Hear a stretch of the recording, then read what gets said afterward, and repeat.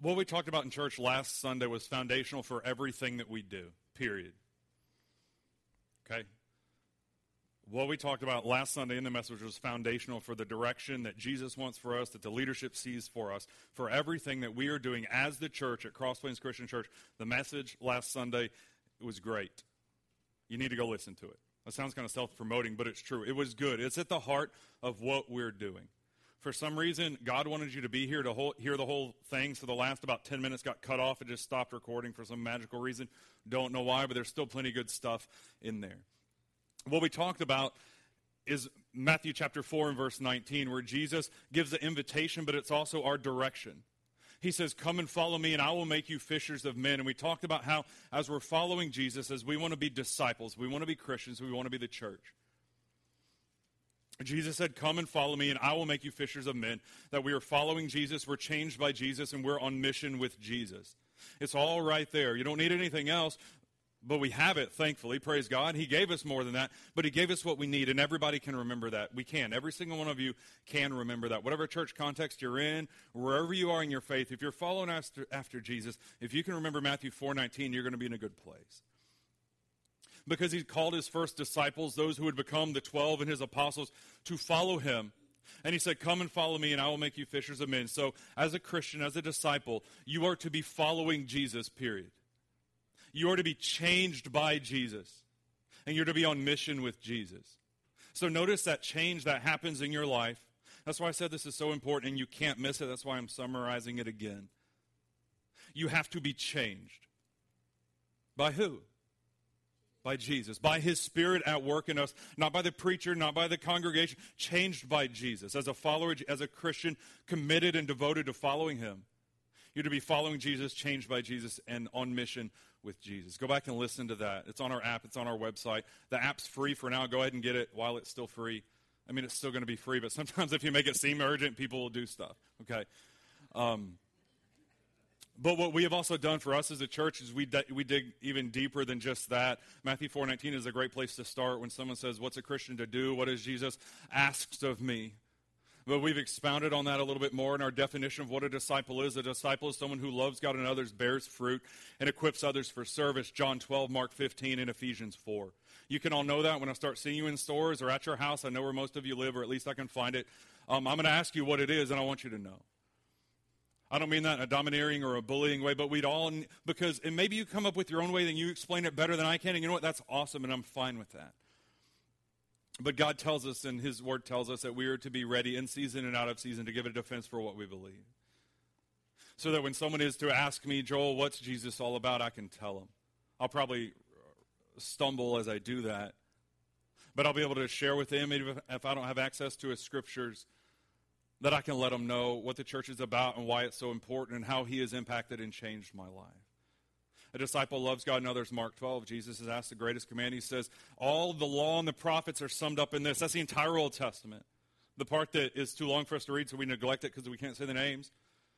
Love God and love others. Someone who's going to following Jesus, to be like Jesus, changed by Jesus, and on mission with Jesus. Love God and love others. Bear fruit, John 15:8, and equip others for service. Train others for ministry, for the work that the church is to accomplish, because the church was always God's plan. The church isn't a backup. God wasn't surprised when we messed up and we sinned. But he gave us a choice, and sin happened, and God always had a plan in place, and the plan was a person, and it's Jesus. And he came, and he called his disciples. He said, come and follow me, and I'll make you fishers of men. And he used those men to start the church, the same church that you and I are worshiping together as a part of today. There's one church. There's one bride of Christ. And we're a part of it. What I want us to do in our time together today is start in the very beginning of our relationship with God and with Jesus. And when I say the beginning, I mean the beginning. Not the very, very beginning, but pretty close. The book of Genesis in the beginning of our Bibles, the first book in the Old Testament. I'm going to read some from Genesis 1 and Genesis 2. If you have your Bible, this is the time to get it out and follow along. Get out your phone, turn off Facebook. Unless I say something good, then you can put it on Facebook. I say something terrible, you can put it on there too. We can talk about that afterwards. But pull out your Bibles, turn it on, flip to it. You can read along when we get to John. I didn't throw the Genesis passage up here. Genesis chapter 1, I'm going to start reading in verse 24 and following. But what we have here in creation, as God came and he created on different days, where we find ourselves when we pick up in Genesis chapter 1, verse 24, is the sixth day. So these are the things that happen. These are the things that are foundational for everything that exists and what God told us about ourselves and really what God told us about him. Genesis 24, verse 24, that is chapter 1. And God said, let the earth bring forth living creatures according to their kinds, livestock and creeping things and beasts of the earth according to their kinds. And it was so. And God made the beasts of the earth according to their kinds, and the livestock according to their kinds, and everything that creeps on the ground according to its kind. And God saw that it was good. And then God said, let us, it's very important, let us make man in our image, after our likeness. Let them have dominion over the fish of the sea, and over the birds of the heavens, and over the livestock, and over the earth, and over every creeping thing that creeps on the earth. Verse 27. So God created man in his own image. In the image of God he created him. Male and female he created them. And God blessed them, and God said to them, be fruitful and multiply, and fill the earth and subdue it, and have dominion over the fish of the sea, and over the birds of the heavens, and over every living thing that moves on earth. And God said, behold, I have given you every plant yielding seed that is on the face of the earth, and every tree with seed in its fruit, and you shall have them for food. And every beast of the earth, and to every type of bird in the heavens, and to everything that creeps on the earth, everything that has breath of life, I have given every green plant for food. And it was so. And God saw everything that he made, and behold, it was very good. And there was evening and there was morning on the sixth day. Notice if you go back and even if you read the accounts that I didn't read on the different days and what God created, he created and it was good. He created and he was satisfied. But it wasn't until God made you. It wasn't until God made us. It wasn't until God made mankind that his creation was very good. You, as a person created in the image and likeness of God, are the capstone of God's creation. And that's why every life has value, whether they know Jesus or they don't. That's why every life has value, whether they're a good person, which honestly doesn't mean anything when it comes to Jesus, or if they're not a good person. Every life has value because we are created in the image of the loving Father who crafted us and who knows us better than we will ever know ourselves. So as God gives us this account in Genesis about him creating and where we came from, he created people. And it was very good, at least for a time, because God gave us a choice. And when I choose to disobey God, that's sin. And when sin comes into my life, that there are consequences. Sometimes short-term, sometimes consequences that may stay with me for the rest of my life. Now, just because the consequence of sin might still stay with me doesn't mean that sin is not forgiven, okay?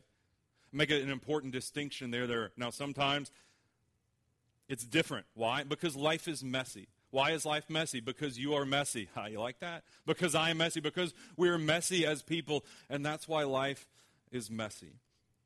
But if I go on a little bit more into Genesis chapter 2, I'm going to skip down to verse 15. Genesis 2:15 and following.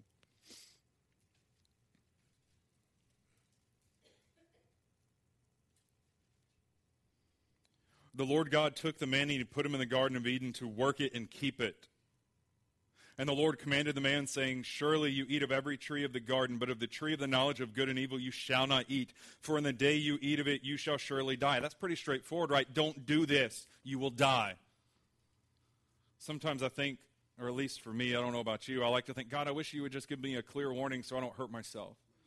He does, and I do it anyway, because sometimes I don't make good decisions. But continuing on in verse 18. Then the Lord God said, it is not good that the man should be alone. I will make him a helper fit for him. Now out of the ground the Lord had formed every beast of the field and every bird of the heavens and brought to them to man to see what he would call them. And whatever the man called every living creature, that was its name. The man gave names to all the livestock and to the birds of the heavens and the beasts of the field. But for Adam there was not found a helper fit for him. So the Lord God caused a deep sleep to fall on the man, and while he slept, he took one of his ribs and closed it up and placed it with flesh. And the rib that the Lord God had taken from the man he made into a woman and brought her to the man, and he said, "This is the bone of my bones, the flesh of my flesh, and she shall be called woman, because she was taken out of man. Therefore a man shall leave his father and mother and hold fast to his wife, and they shall become one flesh. And the man and his wife were both naked, and they were not ashamed." And now notice what I said, and not really what I say, because what I said doesn't matter. What God says is ultimately what matters. He said he created and it was good. He created and it was good. He created animals and it was good. He created people and it was very good. But it's very interesting how it's worded in Genesis chapter 2, and I don't want to miss this. In verse 18, so God, as we're tracking along, he created the plants, he created the lights, he created earth, he created life. And then the Lord God said, "It is not good that the man should be alone." Well, I'm confused. Was Adam alone? No. He was with God. God was there with him. He was not by himself. But God says very clearly, it was not good that the man was alone. So what God saw is that he needed a suitable helper. Now, that is not a mandate that every person should become married. Singleness is not a problem to be solved or fixed, okay? God directs us in our life. That is not what God is saying. I think it's easy to kind of promote the message if you aren't married, or if you're married and if you don't have kids, you're not important. When are you going to start a family? When are you going to settle down? When are you going to grow up? And all that language just doesn't fit, and it's not helpful, and it's hurtful actually a lot of times. But really what God has done is that he has shown us that we are created to live in a relationship with him and with others. That's why at the very beginning of our definition of what a Christian is, what the church should be, what a disciple is, Mark 12, verses 30 and 31, Jesus is asked, what's the greatest commandment? He says, love God with everything you have and love others as yourself. You were created to live in relationship with other people, in relationship with God, and a relationship with others. We are relational beings. God created us to live in a relationship with him. Notice back in Genesis, he says, let us create man in our image. He didn't say, let me create man in my image. He said, let us create man in our image. And it's just one God, but we know how God exists. There is the Father and the Son and the Spirit. So as God is expressing his creation, God is a relational God. God lives in community with himself, and his community is never broken. So you and I were designed in the image of the loving God, the Father, and his Son, and his Spirit. And from the very beginning of everything, we were designed to live in community with one another. And when we intentionally try to isolate ourselves from God and from his community, we get in trouble. Because our enemy knows when we're weak, and he will come after us when we are weak. Because he wants the greatest gains. He wants the greatest yield in the work that the devil is trying to do to keep us from God. To keep you from spending eternity in the presence of God. He will do anything that he can. And his power is great, but it is limited. And our enemy, the devil, already knows what side that he falls on. But what you and I were created to do is to live in relationship with God and relationship with others. That's why the church was always God's plan. It's not a backup. It was always God's plan. And that's why how we function as the church, when we come together or when we travel and when we influence others for Jesus, when we go as the church. I got on my little soapbox for a while. I throw it back in. We don't come to church. We are the church. Okay? So everywhere that we go, we represent Jesus. When we travel, when we're helping, when people know who we are, when they don't know who we are, we represent Jesus when we go. And we are to be supported and cared for by other believers and other Christians who will pray for us, who will care for us, who will help us, who will teach us, who will rebuke us when we need it. Not if, but when, okay? Not if, but when. That applies to everyone. Everyone, myself, is everyone. God created us to live with one another. And I think too long it's easy for us just to stay so busy, sometimes doing really great things, that we're too busy for the church.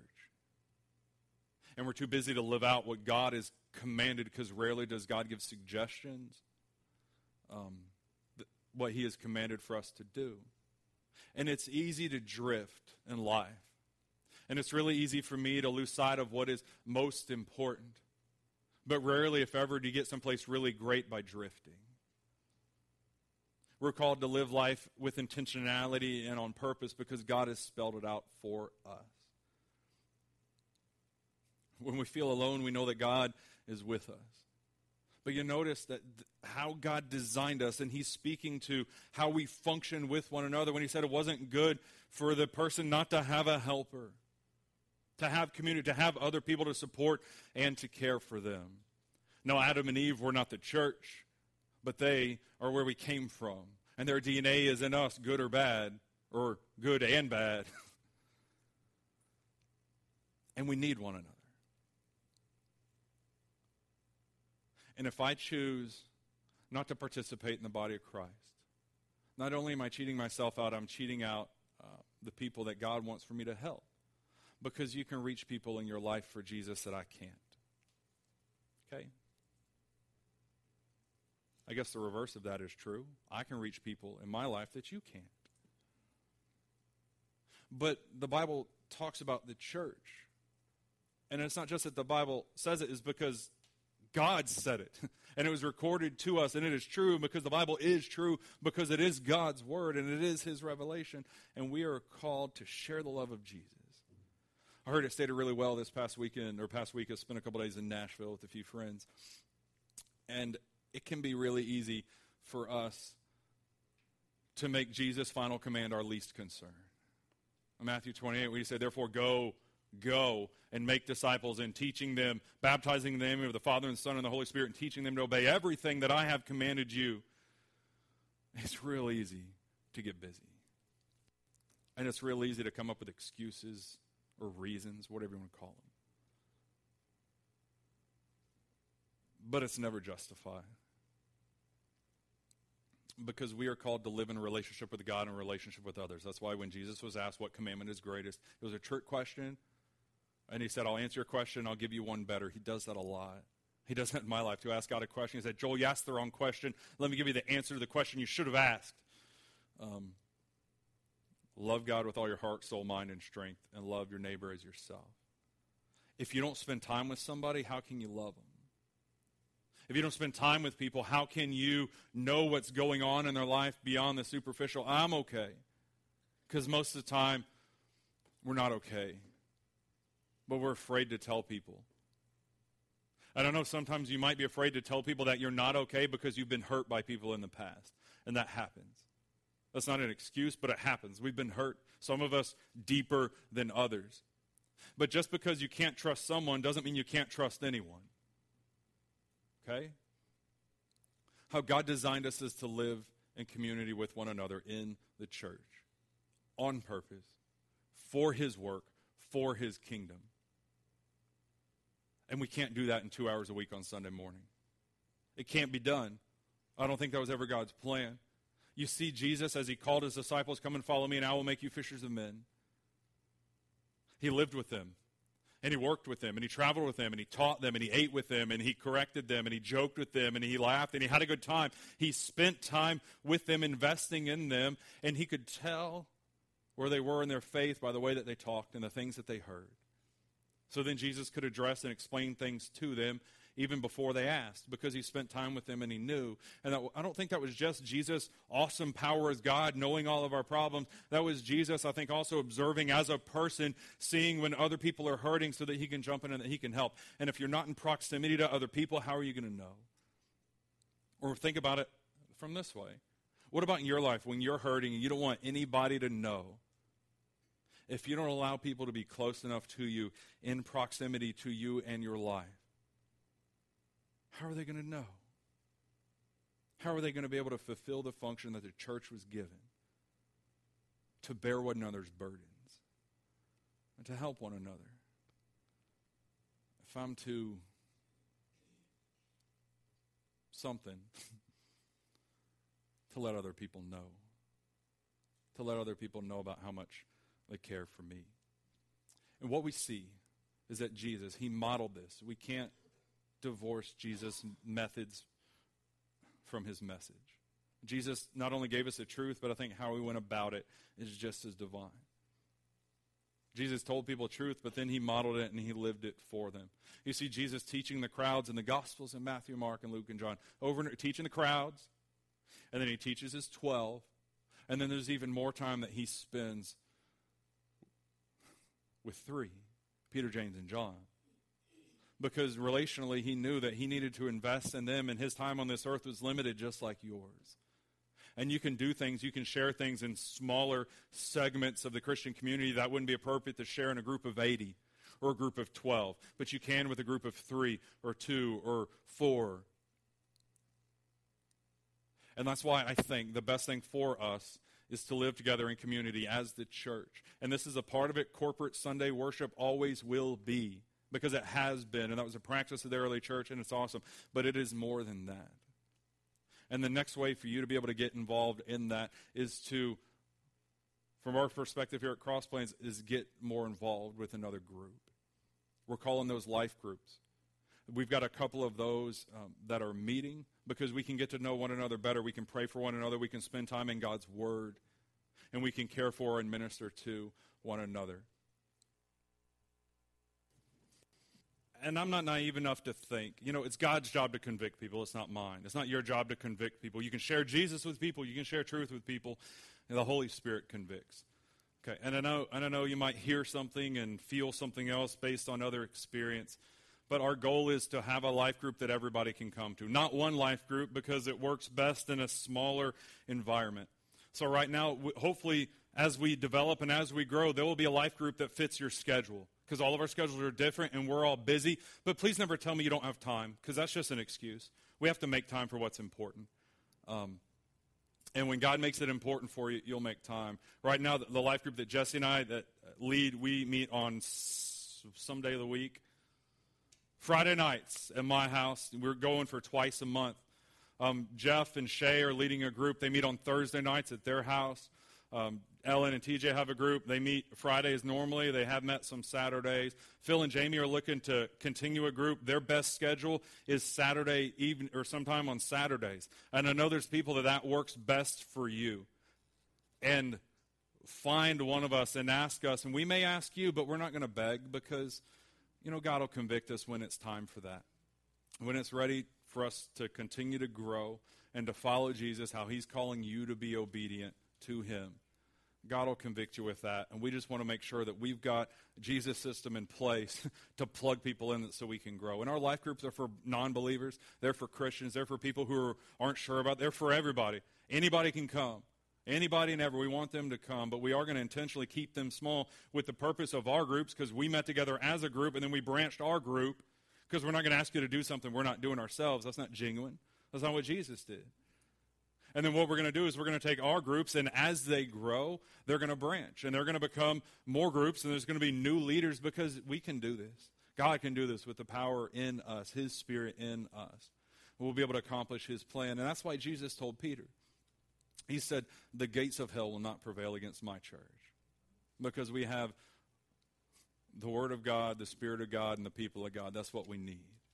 We don't have to gussy it up or fancy it up with anything else. A lot of other stuff's nice. We don't need anything else. We need Jesus, and the whole world needs Jesus. He is the bread of life.